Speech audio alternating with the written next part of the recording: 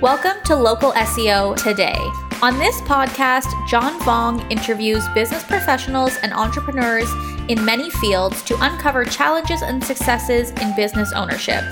Our goal is to provide you with insights into the entrepreneurship journey and give you tips and advice from real experience. Brought to you by Local SEO Search based in Toronto, Canada. Thank you for tuning in to Local SEO Today. Don't forget to subscribe and share this episode. Joining me today is Tim Ash. He's an author, keynote speaker, and authority in digital marketing. Tim co-founded his own digital agency, Site Tuners, in 2001 and was an early adopter of website conversion rate optimization. Thanks for joining me today, Tim. Hey, John, it's great to be with you. I know you're a West Coaster out in San Diego. I love the weather there. I've been there once, and I do intend to go back. Yeah, well, the downside is we have high housing prices and low pay, but we joke that we get paid in sunshine dollars, so that makes up for it.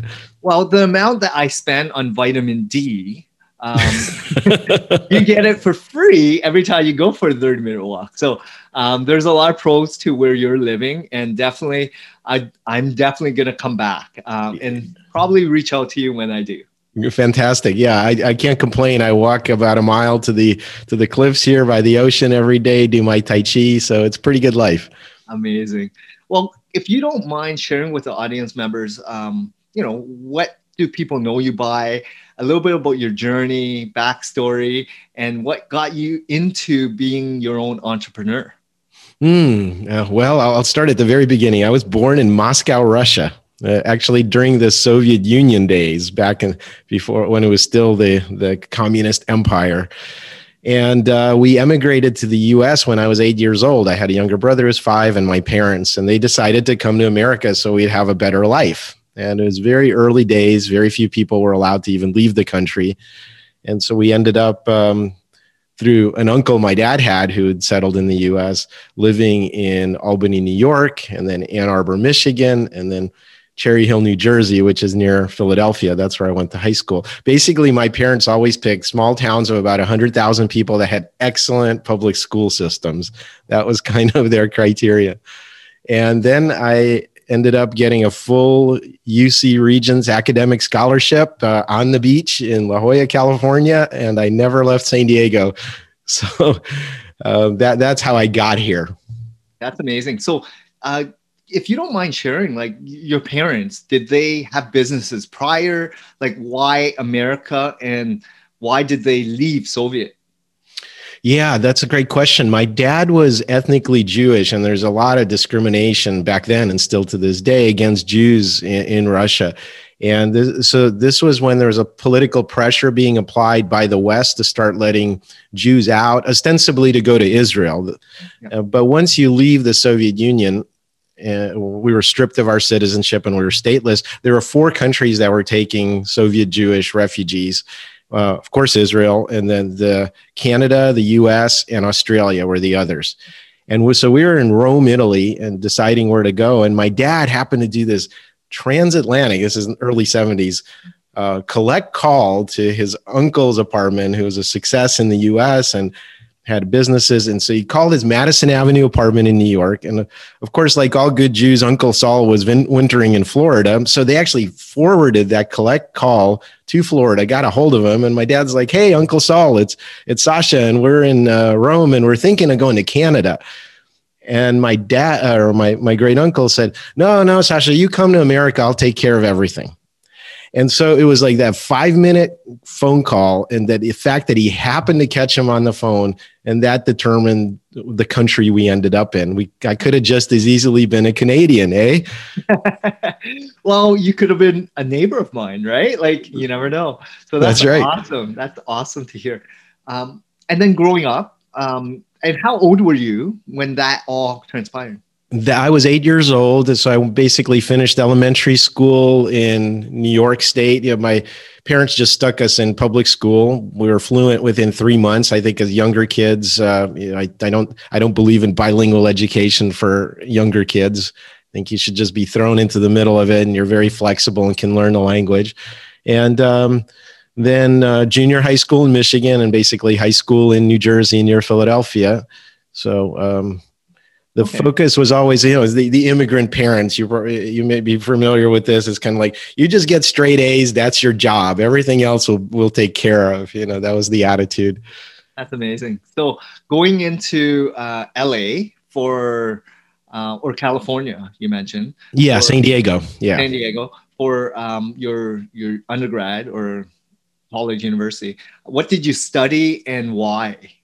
Well, I actually wanted to do visual art because I was a pretty good artist. I did painting and drawing, and my parents again were very practical immigrants, and they're like, okay, just do something that in engineering, and you'll have a job for life. And I got to UC San Diego, which is a fantastic school, but it's very experimental in a lot of ways. So their visual art department was actually into video. This is back in the 80s, and performance art, not the kind of traditional stuff I was looking for. So I ended up, since I was going to be there for 5 years anyway to finish my computer engineering degree, getting a double major in cognitive science and computer engineering.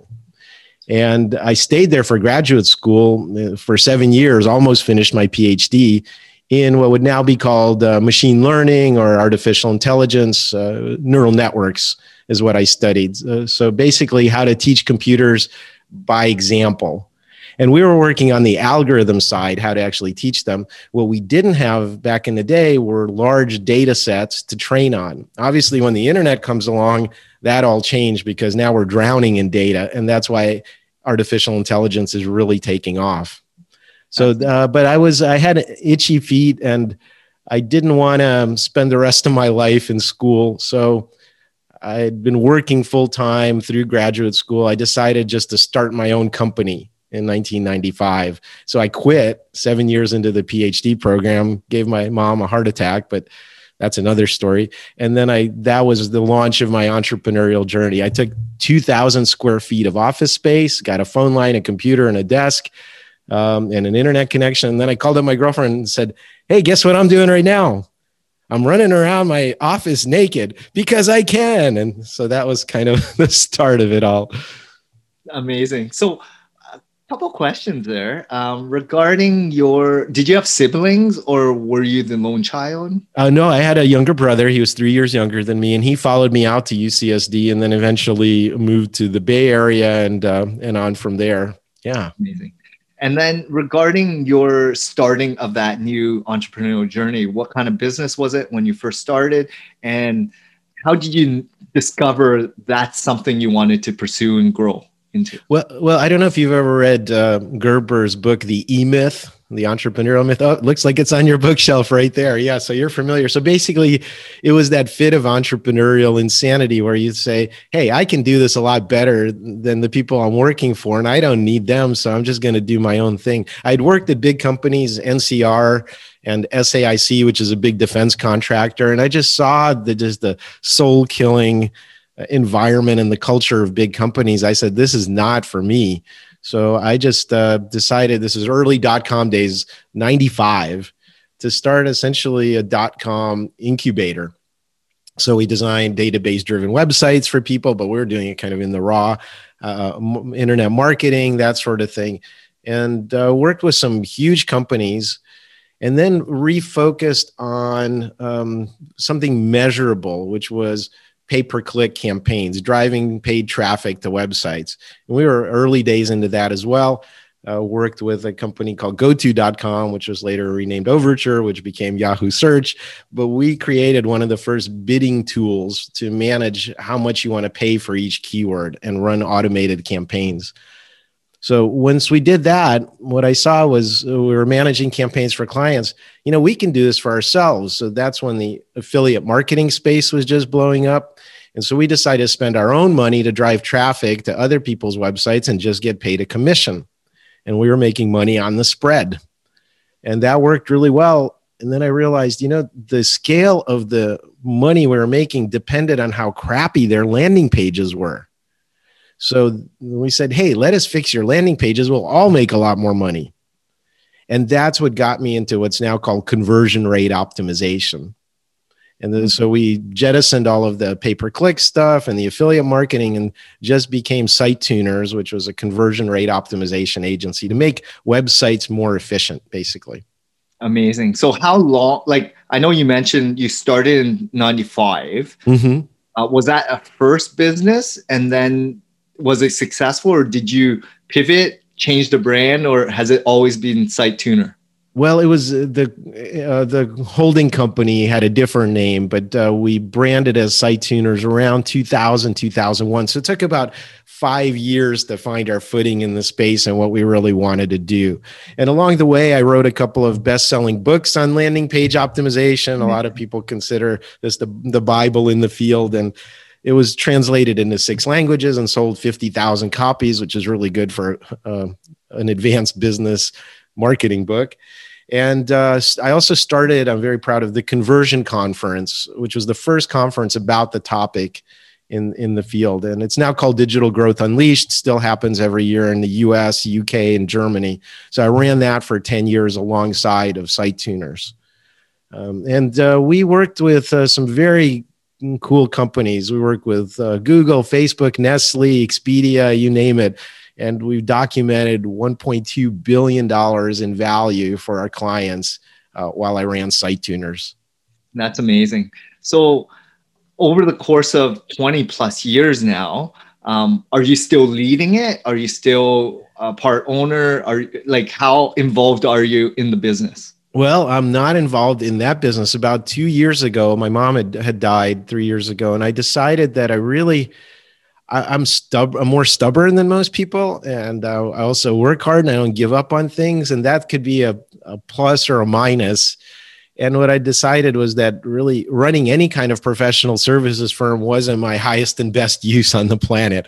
You have client problems, you have employee problems, and I thought I was becoming my own boss by running an agency. But really, what you do is, if you run a professional services firm, you hire your boss, your next boss, and your next boss. And basically, it's sort of like, oh, you got money? Let's get married. And then you realize, oh, wait, you have a really warped corporate culture, or you can't get things done for whatever reason. It's like finding out your spouse is insane after you marry them. And that's not a lot of fun. So I just said, I don't want to hire bosses anymore. And I don't want to run companies anymore. I just want to do what I do best. So I think I was, like I said, more stubborn than most. But when I started focusing on what my personality type was, that's when I made this shift to what I'm doing now. And what is it that you're currently working on and passionate about? Well, I'd say it starts with personality. So you're probably familiar with some of these personality typing systems like Myers-Briggs. Yeah. I'm an ENFP, which is the evangelist. On DISC, I'm high dominance, high influence, like a lot of entrepreneurs. Players, and that's the initiator, right? Someone who starts things. On Enneagram, I'm a type 7, which is basically like a visionary type person. So they basically all say the same thing. I need to be future focused and idea driven and curious. And I don't like anything routine or boring or operational. And so by honoring that, I was doing things in that direction already, but I had to get rid of the anchors and the parking brake and everything else that wasn't serving that. So I did a lot of public speaking. I've done that for a dozen years. I've keynoted at over 200 conferences on 4 continents and with all his stages as big as 12,000 people. And that's a lot of fun. Writing books. I just finished a new LinkedIn learning course, an introduction to neuromarketing. And I was starting a mastermind group based on neuromarketing techniques called Primal Brain Marketing. And so it's about teaching and evangelizing. I still do digital marketing consulting, but it's in an advisory capacity. I'm not going to be writing reports or implementing anything. A little bit of Tim goes a long way. So you just want to make sure that you talk to me if you want to do the right things. It's not about doing things right. Gotcha. That's amazing. And I think, as you mature in your business, in your life, you come to a realization of where you want to be and what you want to do ultimately, right? Yes. And it seemed like you've lived such a fruitful life with so many different experiences and so many different brands and companies and people that you've already encountered, stages that you've spoken at, books that you've written. Like there's so much that you have done, right? And given the world. Were there people that inspired you? Like, were there mentors and coaches and people that really stood out along the way? Yeah, my dad was a very inspirational figure for me. He died when I was about 25, still in graduate school, but he left a deep imprint on my world. And then I've always looked to older people for advice, and I've done that formally and informally.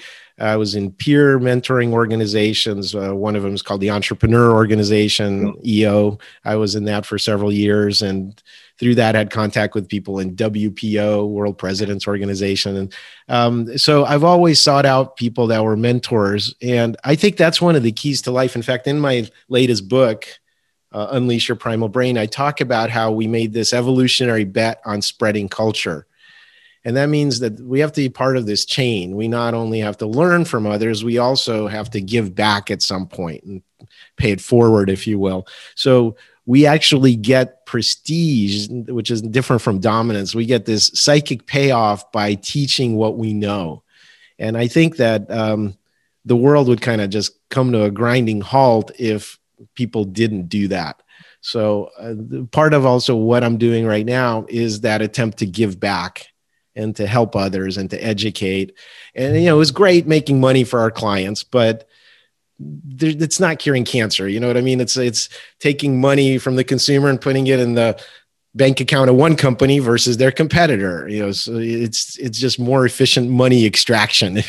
And I wanted to do something that said, hey, this is the way the brain really works. Understand yourself. This will help you in business and relationships and personal growth. And that's why I wrote Unleash Your Primal Brain. My motivation was really to give back and to all 8 billion people on the planet, not just a handful of clients.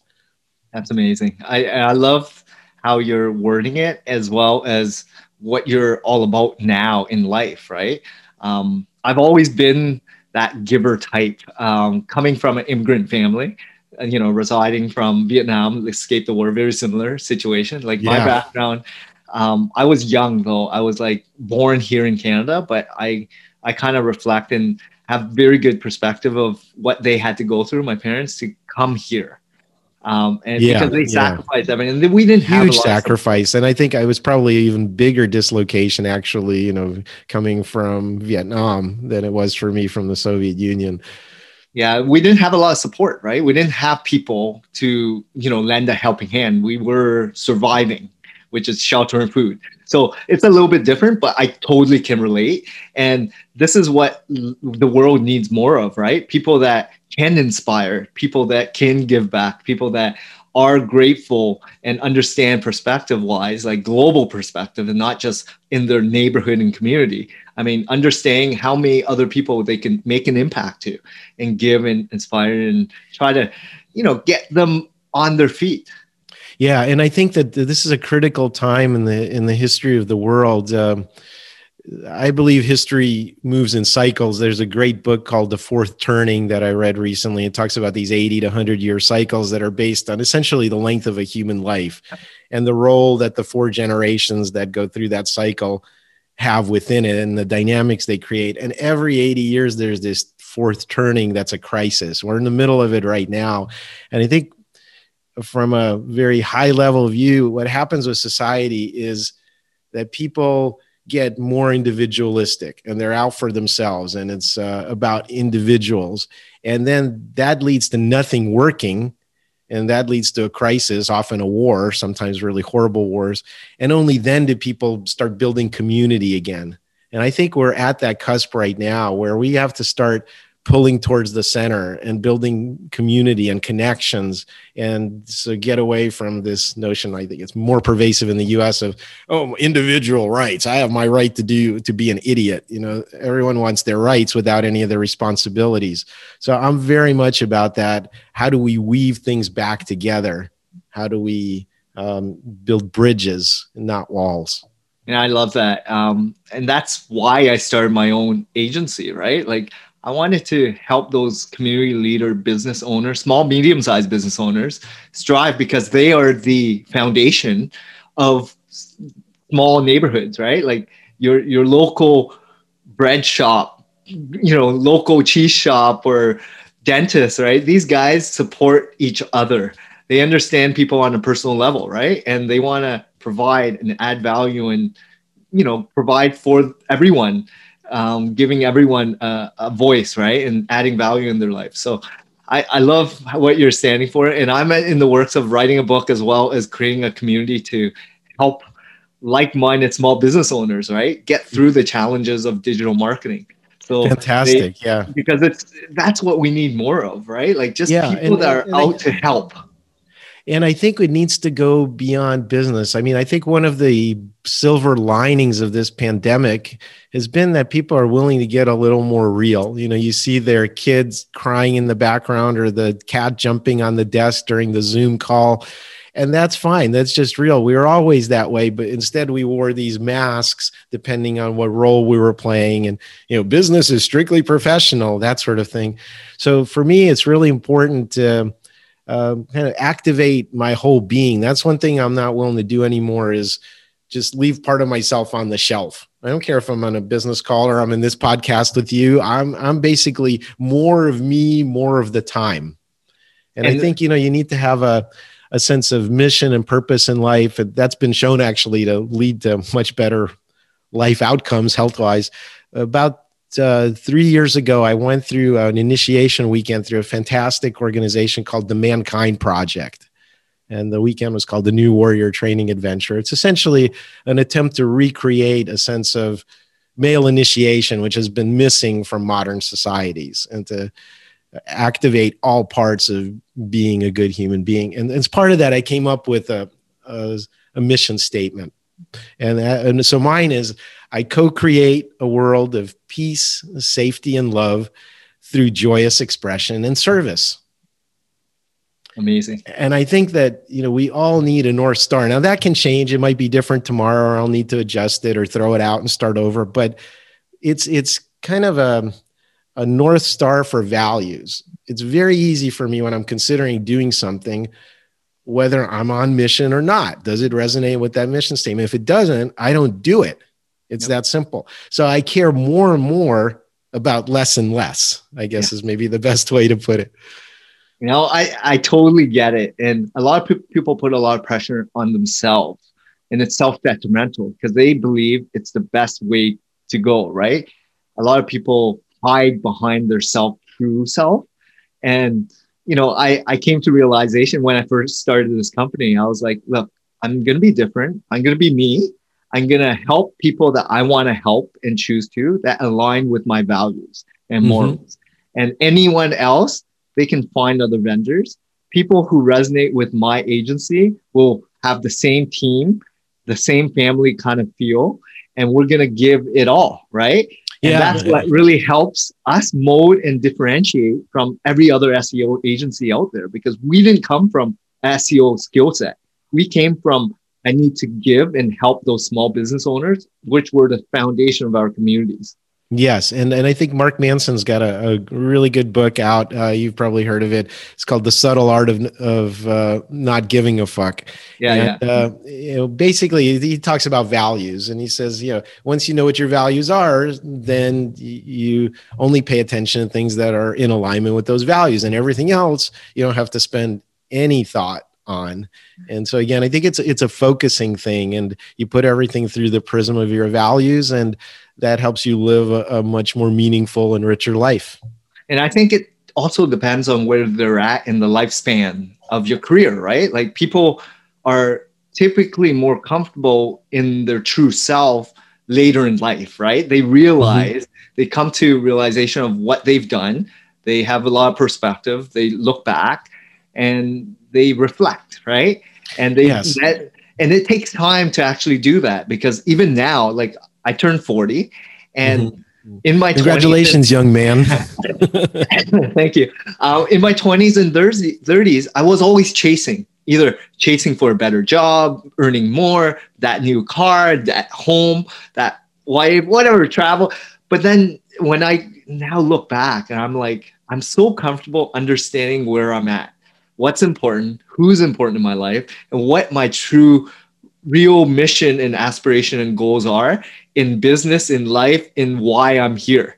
Yes. And once you have that epiphany and realization in your life, you have so much more free will and you don't care anymore. Yes, and I think you're absolutely right. They're natural stages. Actually, they correspond. I mentioned the Mankind Project, so we talk about these 4 Jungian archetypes of that constitute a complete man. And so we start with the lover, and that's your emotions and the beauty in the world, and the time associated with it is mourning and so on. And then you enter the stage of the warrior. That's that get stuff done mode you were talking about, and striving and no compromises and accountability and discipline and all of those things. And then you move into the magician stage, where it's all much more subtle. It's alchemic transformations. It's not linear thinking. It's not unit work per unit time. It's about catalyzing things. And then the final stage of life is the king or the sovereign. And that's about justice and setting the direction and blessing others. It's no longer about doing, it's enabling others to come up and do. It's realizing you're part of that chain of life. So I agree. I think this changes, and the need to mentor and give back probably increases as you get older. Yeah. And that's what I've always been a big advocate of, not just giving, but mentoring and contributing, volunteering your time. Don't valuing every single dollar in your time. I mean, understand, like, if you have children, you're not going to charge people for your time, like your child. You do it because of love, right? And the relationship. And also there's people out there that need it. They might not have money, right? And that's okay. They just need support. They need someone that gets them, that guide them to a better, state in their life, right? And it's so much more rewarding when you're able to help others that don't expect it or are in dire need. And you don't expect anything in return because that's not a part of what you're all about. That's exactly right. I couldn't have said it better myself. So Tim, if you don't mind sharing with us some of the biggest mistakes that you've had to endure during the 20 plus years of running your business, and some of the challenges that you had to overcome, maybe share with the audience members that are maybe starting off or been in business for a while, what you could have done differently. Yeah, well, I think one of the keys is picking the right business partner. It's really hard to do it alone. There's evidence that says, 2 or 3 people starting a business much more likely to succeed.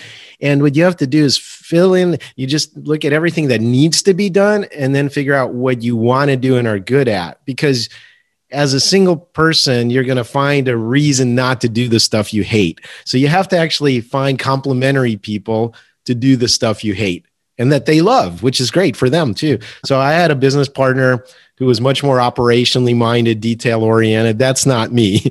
And so when I handed off the finances to her, that's when the finances in my business finally stabilized, for example.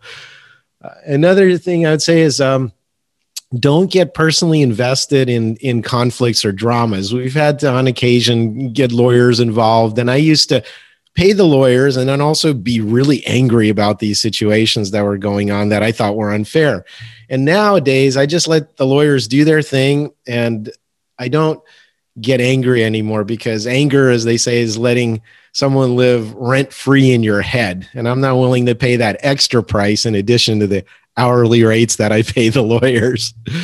And another thing, as I mentioned earlier, is really aligning what you do with who you are. Some people try to shore up their weaknesses. I say double down on your strengths and get other people to come in and support roles and clean up the messes or whatever, minimize the damage, but go into your strengths. And in my case, it's evangelism, it's helping people, it's communication. So that's where I'm going to live, and I'm not going to do anything that doesn't align with that. So that was a painful lesson.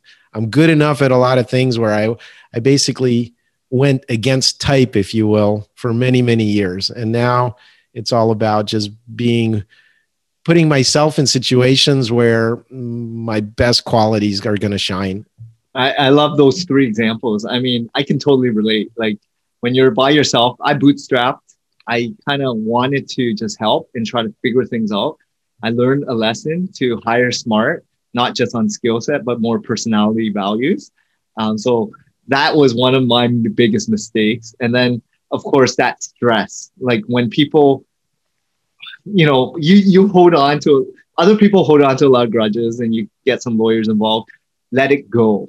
There's going to be a lot of, decisions that you're going to kind of reflect and figure out, like you could have done things differently. Yeah. There's another saying, which is that anger is like drinking poison and expecting the other person to die. It just doesn't work that way. Yeah. So, just letting go, like even I have a little kid and, he sometimes drives me nuts and I have to have perspective of what he's going through, right? Hey, wait till you get to the teenage years. Then you'll really find out what drive you nuts really means. And people can't relate, right? The ones that don't have children. So they don't understand what's going on and even themselves at that age, right? So you have to sit in their shoes. What do they currently want? And, just understand different people have different reactions for certain things, right? Different triggers. So sit back, let things go, be less stressed, enjoy the moment, be present, and take care of your health mentally and physically so that you have energy. Yeah, self-care, that's one of the other things I talk about in my book, Unleash Your Primal Brain, is I have a whole chapter on being more primal at the end. And self-care is critical. And by the way, that for me, that starts with sleep. Yep. Sleep is really foundational. There's no form of life on earth that lives longer than a few days that doesn't have some form of sleep. So we think we can cheat it. We can basically stay up, scroll through our phone, binge watch another episode of something. And in reality, if you're not getting 7 to 9 hours of sleep on a regular basis, you're less creative, you're more paranoid, you misjudge people's emotional reactions, you can't learn, bad things happen. In fact, I just read the New York Times today, and there was a study that came out, said people that shortchange their sleep in middle age in their 50s have a 30% higher chance of getting dementia. So just get the sleep, do the self-care, mindfulness stuff, good diet, exercise is great, but sleep is foundational. No, that's amazing. Great advice. So as we kind of end this, I wanted to ask you, you being such a renowned speaker, did you have training for that? Or was it more about just being yourself, being, out there, practice? Like what did you do to start getting on that circuit? And do you still enjoy doing that? Absolutely. I enjoy it. In fact, it was one of the most enjoyable things in my life is I'm an extrovert, as you've probably gathered, and I love being on stage, especially live stages. After a year off, I just had a keynote recently, and it's just so good to get that audience feedback, because sitting on a Zoom keynote, no matter how big the audience is, you're getting nothing back. So for me, the fun part of speaking is the audience reaction, seeing those light bulbs go off, getting that emotional response from them, that sort of thing. And I basically learned myself. I basically wasn't shy. I was the class clown back in the day and just popping off with stuff. So that helps. But then there's I went through different stages. Like I would fire hose people with information, death by PowerPoint, I call it, just a bunch of bullet points. How much can I pack in? That was the wrong thing to do. Then I figured out how to keep people's attention and reset it. I would throw books at them, money, shower the audience with bills I'd throw up in the air, whatever it took to get their attention. Once I figured that out, then I moved on to visual storytelling, and my slides really changed. And after that, right now, I'm focusing on the performance aspects part of it. There's a whole level of being, say, a trained theater actor or something like that, where you go on stage, your body gestures, your tone of voice, hitting your mark, timing, all of those things are really, really important, and you can't fake that. So to go from being an A- speaker to an A+ speaker, that's what I'm focusing on right now. That's amazing. I mean, that's expertise, right? It's a lot of practice, a lot of trial and error, a lot of listening to your audience members and wanting to grow and get better. And it seems like there's pivotal moments in your life in this presentation world that wants to keep going, right? Yeah, and I want to make the mistakes because that's if you get too comfortable, you're not leaning into your edge. That's a problem. So sometimes I'll belly flop into the pool, not intentionally, but then I go, ooh, that hurt. What can I learn from this? And that's those amazing. Are really important moments.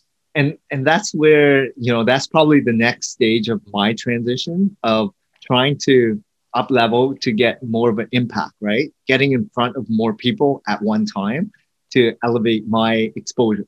Not just the books, amplifying the message, getting more visibility, I would say, but just talking, getting more comfortable. Like I've been in sales all my life, but it's more about like stepping outside my comfort zone. That presentation, I've started doing smaller speaking events, like hundreds and thousands of people, but not at 10,000 level or anything in that magnitude. But I enjoy it. Like there's a thrill, there's a desire that I want to just perform and get better.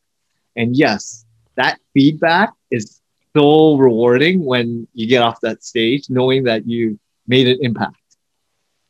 Yes, it's very rewarding. And like you say, it's leverage. I mean, when we think about legacy in the world, it's how many people did you reach? How deeply did you touch them? Those are all very, very important questions, I think, in terms of how one lives their life. And that's why I wrote this latest book, actually, Unleash Your Primal Brain, Demystifying How We Think and Why We Act. Because as I mentioned, I was playing in the sandbox, very comfortable for me in digital marketing.